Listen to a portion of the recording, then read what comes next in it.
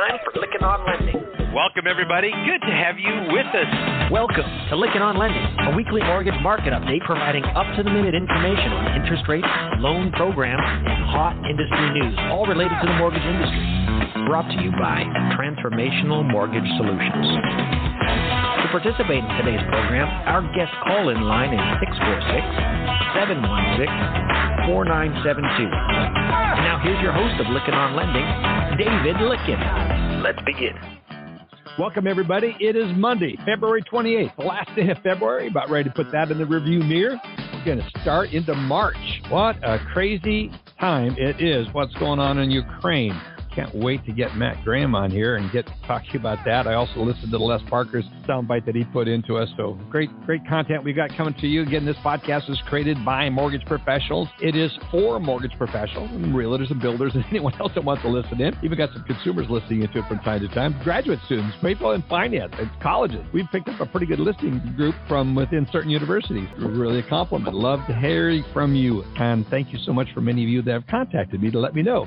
Hey, a professor turned me on to your podcast. It's really good. Appreciate it. The reason they do that is because our commitment is to bring you timely information in an audio format that you can listen to anytime and anywhere. Talk about timely hot topics. Today's hot topic segment with Brent Chandler, founder and CEO of FormFree, and Kevin Kaufman, Vice President of Client and Partner Delivery at Freddie Mac. We're going to be talking about Freddie Mac's recent announcement of a capability that allows mortgage lenders to access home buyer income using direct deposit data. And as FormFree is a Freddie Mac partner, we're going to hear all about that and how they're working together, how that came about. Obviously, Freddie Mac's major leader, and the other, as we refer to him sometimes, the evil twins, Fannie Mae, they're leaders. But then here comes along a guy like Brent Chandler, Mr. Innovative. I got this idea, and I just love his energy and his positive outlook. And so we're going to have both Kevin and Brent on in the podcast. You're going to enjoy this interview. I'm really looking forward to sharing it with you and having you be a part of it. It's going to be great. So text me with questions as we're doing this. Again, text them to 512-632-2900. I'll be sure to put them on and in front of them as best I can. Let's get over and say thank you to some folks that we're partnered with, Industry Syndicate. Check out all the podcasts at industrysyndicate.com. They do a great job at promoting our podcast, so check out industrysyndicate.com. Also, special thank you to the MBA, Mortgage Bankers Association of America. Be sure to get signed up for the Mortgage Accident Alliance application, MAW app, to have your voice heard, support what they're doing on the Hill. They're a powerful voice for us, and we're not the biggest group in the world. The Realtors Association has a much larger voice, so does the builders, and we need to make sure that we support the efforts of the Mortgage Bankers Association of America and what they're doing. The MBA does a great job. That's how you can do it, whether you're a member or not. You can download the Mortgage Action Alliance app, and again, have your voice heard, because when you agree with something they're saying and you post it, it'll go out to all the various representatives, senators, where you're located. It's a great tool, great functionality in there. So also, Finastra's Fusion Mortgage Bot Solution, grateful for their sponsorship. They are a market leader in providing point-of-sale origination platforms. I'm going to be with them this evening. I'm speaking and moderating for Finastra at the IBCA down in San Antonio. We'll be down there tomorrow doing a session with all the community bankers flying into San Antonio. So for those of you listening, going to be there. Look forward to seeing you. Come up. Be sure to introduce yourself. Love to hear from you. Also, Lenders One does a great job along with the Mortgage Collaborative. Both of these co-ops do a great job of communicating with vendor members and lender members. They get everyone communicating better. Again, it doesn't replace the MBA, but both these organizations do a great job of helping bring smaller, more intimate groups together to talk about your business. We've got the Lenders One conference coming up. It starts on Sunday. It's out at the Winter Conference in JW Marriott in Phoenix. Look forward to seeing many of you there. Also, then the Mortgage Collaborative has their TMC Days in Miami at the Fontainebleau. That is going to be March 19th through the 22nd. And both these co-ops do a great job. And these conferences, be sure to get out to them. Also, one of our newer sponsors, Total Expert. Great to have them. They're a leading fintech software company that delivers purpose-built CRM. Love that. Purpose-built. Imagine that. It brings about greater customer engagement and helps so many. And they've got a new platform that they're going to be announcing on our podcast. So exciting. The Total Experience platform unifies data, marketing, sales, and compliance solutions to provide a cohesive experience throughout and across the customer life cycle. Check it out. Looking forward to having them on again as guests. We've got them scheduled for March 28th as a guest on the podcast. Also, Knowledge Coop does that great job helping you with a learning management system. Go to trythecoop.com to find out about what's being released April 1st. Also, Mobility MMI and Modex, both of these tools give you access to data that's so rich when it comes to recruiting. Both these companies do a great job at giving you intelligence and where to go, what markets to open up to, and who to recruit in those markets. Also, SnapDocs is an eVault solution that will help you simplify e-notes and transact across many partners. They're also doing so much when it comes to e-closings and just pushing the whole e-agenda forward. Checking them out. Also, the podcast we did interview with Vishal Rana here, and we did back in September. Very good information. They're still getting a lot of downloads. Also, Success Kit. Julian Lumpkin at Success Kit helps you tell your story through testimonials. Nothing more powerful than another voice communicating about what you do and have done well for others. Check it out. Success Kit. We interviewed Julian on January 10th. I encourage you to check that out, as well as Lender Toolkit, my friend Brent Emler there, as well as PennyMac. So grateful for them, as well as FormFree, as well as DW Consulting. We're so thrilled to have all these sponsors be a part of it. Special thank you goes out to Rob, Les, Alice, Alan, and Matt, and Jack Nuttery for their contributions to the podcast each and every week. Let's get moving on with a report from the MBA Mortgage Minute. Rob, what you got for us? Hi, I'm Rob Van Raphorst. Welcome to the Mortgage Minute and the latest news from the Mortgage Bankers Association. Last week, FHFA released a long-awaited reproposal of updates to the capital liquidity and net worth requirements for servicers of loans backed by the GSEs. These requirements primarily would apply to IMB servicers, with certain additional requirements placed on large IMB servicers, i.e. those with servicing portfolios greater than $50 billion. Comments on the proposal are due on April 25th, 2022. FHFA noted that it expects to finalize the updated requirements in the second quarter, with most elements taking effect on December 31st, 2022. MBA will further analyze the proposal and develop comments that reflect the vital role IMB servicers play in the market. That's it for this week. Thanks for joining me. Check out the MBA's Mortgage Action Alliance app, folks. Encourage you to do that. Let's get over to Les Parker and the TM Spotlight, see what he has for us today. TM Spotlight Soundbites is brought to you by Power Seller, making hedging easy. Warolinka, Hiblinka, in time. In Ukraine, bad Putin, small Russian army. Since no one counted on NATO to welcome Ukraine, the markets expect a negotiated settlement. Russia will get a presence in the Ukraine and no NATO, so the market ignores Putin's dance. Provided cyber warfare does not break out, the oil, bond, and equity markets anticipate no significant economic damage to the Ukrainian David and Goliath skirmish. The 10-year is trapped below 210, with wild intraday moves and a bias towards lower rates. Warolinka, Hiblinka, in time. These views are my own. Find Hublinka at tmspotlight.com. What drama? Get him to blink. Oh, Les Parker. The creative, yeah. Be sure to sign up for the TM Spotlight newsletter. You can do so at tmspotlight.com. And you can subscribe to the paid version by putting in the word power for Power Seller. Matt Graham is here, and you can sign up for the MBSLive.net, get the extended trial period by putting in LOL for Lykken on Lending. Matt, good to have you here. Yeah, there's a few things going on in the market past week or so. An interesting move in bonds here and there, maybe a little bit bigger than it has been. Seriously, though, it's been ridiculous. Ever since CPI and Bullard's comments 2 weeks ago, and then the day after that was when the Ukraine headlines intensified, and it has been nonstop. Back and forth volatility and a lot of confusion and a lot of questions about why things are happening the way they are. But in general, I think it's fairly logical in the sense that we have a major geopolitical conflict and the bond market responding to that in a logical way. I think the bigger questions come into play when we talk about what's going to happen next, what are the ifs and thens, what sort of lasting impact this could have in financial markets. And on that note, my analysis or my take or my opinion really would continue to be what it was before this flared up, which is that in the big picture, longer term, unless something more catastrophic happens, this is temporary volatility for the bond market. Now, if sanctions get onerous enough and the EU and the US fully pull the trigger on banning Russia from SWIFT, and they've already banned certain central bank transactions, it's hard to keep up with everything that's going on with all of the sanctions and all of the responses from the international community. But the proof is in the pudding. What happens to the Russian economy and its interactions with the global economy afterward? I think that most trade desks see a hit to global GDP as a result. That's generally bond market positive and inflation negative. But then there's an inflation component too because of oil. And I think that was one of our first yabbas that we discussed on this podcast. And there has definitely been a response in oil, but it hasn't been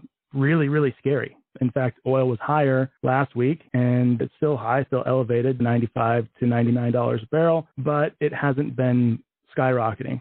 So I think given the fact that a lot of that, the highness or the level of that price is currently accounting for a lot of uncertainty with this conflict, I think if it were to be over today, that price would come down. But it seems like the average opinion among people who know more about energy than I do would seem to suggest it puts upward pressure on oil prices. Not great for inflation, inflation not great for bonds. The bond market is pricing in more market-based inflation, and that's derived from Treasury inflation-protected securities yield minus 10-year Treasury yield. That number is higher than it's been in 2 months. And that had, interestingly, been fairly low relative to the past few months. It was fairly low in recent weeks. Surprisingly so when things like CPI were moving the market so much. In any event, a lot left to play out. There are several different outcomes here. We don't know which one we're going to get necessarily, but whichever one we get is going to have a big effect on how much the geopolitical situation is going to matter. And let's hope we get one that doesn't help rates too much, because those are pretty ugly for the world. But how much are they helping rates? Not as much as we might hope, but they have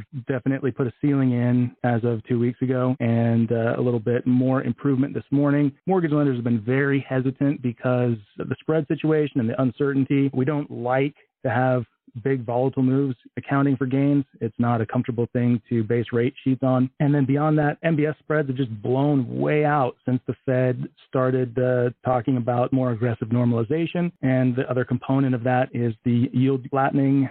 So 2-year Treasury yields becoming more like 10 and 30-year yields due to Fed rate hike expectations. And then if we consider that rates above 4% are ripe for refinancing in the event that rates fall below 4% by any reasonable amount in the next 5 years, that means MBS durations, the average lifespan of a mortgage-backed security, is much shorter now than it was when rates were lower and when those loans were being originated in the upper 2% to mid 3% range. So faster speeds, shorter duration, and then match that up against the Treasury market, where the shorter duration Treasuries are doing much worse than longer duration Treasuries, and that gives us another reason for MBS underperformance. And then again, just to circle back to volatility, MBS don't like volatility. They will gradually narrow to their best spreads if the bond market is stable. So when the bond market's going crazy, it's another complicating factor, and that's why on several occasions last week, we didn't see rate sheets really improve very much, even though like 10-year Treasury yields had dropped quite a bit. Looking a bit better this morning, but if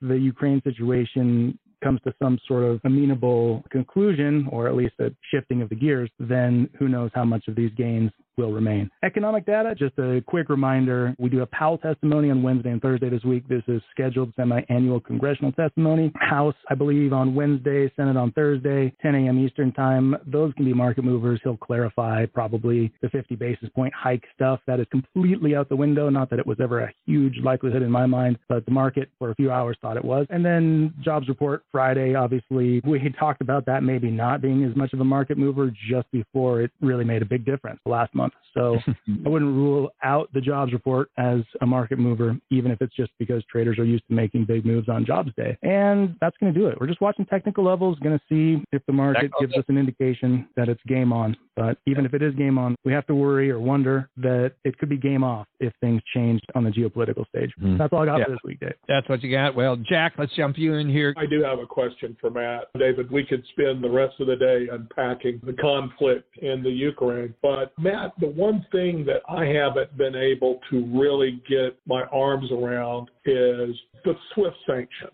It seems like NATO, the United States, have been very obscure with exactly what sanctions have been imposed. Banks haven't been named, the banks that were included in the SWIFT sanctions. And clearly, this does not close commerce off, right? I mean, we've got oil flowing into the United States, and Russia and the Ukraine constitute 29% of the world's grain exports. Certainly, the Ukraine's not exporting grain right now because their ports are closed. But have you been able to really unravel which Russian banks are involved in the current version of the SWIFT sanctions and what that really means to global commerce, or at least commerce traded by Russia globally? I mean, I wish I knew anything about any of that because, like you said, the SWIFT sanctions have been pretty obscure, and even making sense of exactly what the implications would be are tough for somebody that isn't in international clearing. And that is a realm that very few people are experts in, and even fewer that are talking about it on TV or online. What we do know is that SWIFT is like the PayPal of the world, and there is no Venmo in that world. And so it would greatly decrease the ability for companies that bank with different banks to exchange money securely with one another for any number of transactions. It's not that there aren't workarounds. It's just that this is such a ubiquitous system that cutting off access, commerce definitely takes a hit. And we haven't seen any huge consequences of that so far. And as far as I understand, most recently this morning, we have some quote unquote targeted SWIFT sanctions, but nothing that, completely blocks the entire country or every bank in Russia. But definitely sanctions, they're more onerous than they had been in 2014. And obviously Russian currency is definitely showing that. It's kind of striking to consider that the ruble was around 30 ruble to the dollar for the 2014 Ukraine situation. Then after those sanctions, it doubled to about 60. And then it was as high as 100 last night. And now I think around 90. I haven't looked in the last few minutes. But so it's devalued threefold in the past 8 years, a crazy move, and 30% of that in the past week. So that has complications. Russia's a big component of the global economy, not a huge per capita component, but it's a big place. So, especially with oil, biggest import. There's a lot of talk going on about oil. That's a huge problem for Europe, not as much for the U.S. We don't import a lot. The U.S. is the number one petroleum producer right now, and thankfully so. But Germany, there's a sticky situation there, and we definitely saw an inflation pop in German inflation expectations when this whole thing started. So that is something to keep an eye on, since Germany is basically the EU when it comes to markets, since it's such a big part of the Euro economy. Yeah, great stuff. You always bring such good perspective. Great question, Jack. I've been reading and digging, and I just haven't been able to really get any clarity on it. And so you just kind of reinforced the fact that I didn't miss something in my research. No. Yeah, definitely. You didn't. I was looking at that too. My wife was asking more about the SWIFT banking. So I got it because we wire money back and forth overseas, and so we got that and familiar with it. But the inner workings and what this means and the complications it brings and how the implications interest rates is not a direct correlation. It's not obvious. Thanks, Matt. Appreciate you so much for being here. Let's get over to Alice Alvey, CMB, Vice President of Education Training at Union Home Mortgage, with today's legislative update. What you got, Alice? Hi, everyone. I found Matt's information just really intriguing. For those of us who don't live it every day and don't have the depth of knowledge that Jack and Matt do, I thank you, Matt, for expounding upon that question in a way that helps make a few more things make sense. So thank you for that. My bit here, I'm going to keep it short because I know we've got some great guests coming up, and also because Congress has been closed. So there's not a lot of new things going on. What was really interesting, though, we've had Mitch Kiter on the show, and so I really value Mitch's insights and opinions, and we have the Wiener Brodsky Kiter newsletter that comes in as one of the many things that I read. And one of the things that came up last week was a topic that we used to talk about all the time, David, and that was vendor management. Yes. Do you remember when all of that came out, and we had to spend so much time because lenders were trying to understand how much detail do I really need to go into with each of my vendors. So I encourage you to check out, there was an FTC recently gave final approval to a settlement with a mortgage industry data analytics firm concerning the company's use of a third party to process sensitive information. In this complaint, the FTC alleges that the company failed to maintain a comprehensive information security program as required by the Gramm-Leach-Bliley Act, which impacts all of us, independent mortgage bankers, brokers, lenders, you name it. We all have to make sure we're keeping information secure. So this was really interesting because it went into that the company hired a vendor to perform text recognition scanning on mortgage documents, and somewhere in there was a gap in who had access to information and how the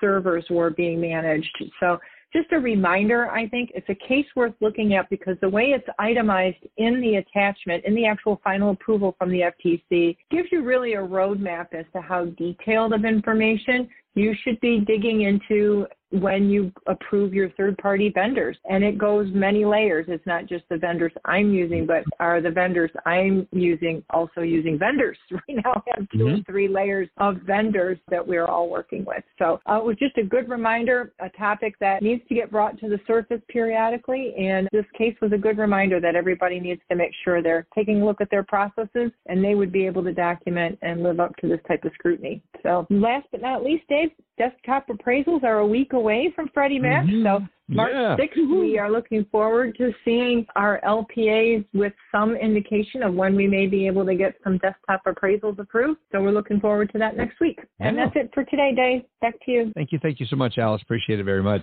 Great job. I mean, the desktop appraisals are really kind of an exciting thing. Again, I tell everyone, go out and listen to the interview that we did with Alan Weiss. It was February 8th that we published the Alan Weiss podcast. So it was a special podcast, and I encourage you to go check that out. It was one that Jack and I did. And Jack, you attest to it. It was one of those exciting interviews, was it not? It certainly was. A lot of innovation there. Anyway, Alan Pollock couldn't join us today. He's in a client meeting, so we wish you well, Alan. I always love his updates, but we're going to move right on. Again, this wraps up the weekly update. Next week, we've got Chris Zingo from Finastra, again, the largest fintech company in the world. We're privileged to have him as a sponsor, one of our anchor sponsors for many, many years. We're thrilled to have him there, but we're going to be talking with Chris about what he's seeing going on. Again, I'm joining the Finastra team down in San Antonio here this afternoon for the Independent Community Bankers Association, ICBA's lending conference that's going on down there. So for those of you listening, we'll look forward to seeing you there. And we're so grateful for Finastra and looking forward to hearing Chris's comments next week. Say a special thank you to all of our sponsors, Finastra, Lenders One, Mobility MMI, Modex, the MBA, Knowledge Coop, the Mortgage Cooperative, SnapDoc, Success Kit, Lender Toolkit, PennyMac, Total Expert, and Form Free. We're so grateful for you, Form Free, and all the innovation you're bringing to our industry. Have a great week, everybody. Forward to seeing you back here next week. You've been listening to Lykken on Lending, a weekly mortgage market update with your host, David Lykken of Transformational Mortgage Solutions. Join us next week, and thanks for listening.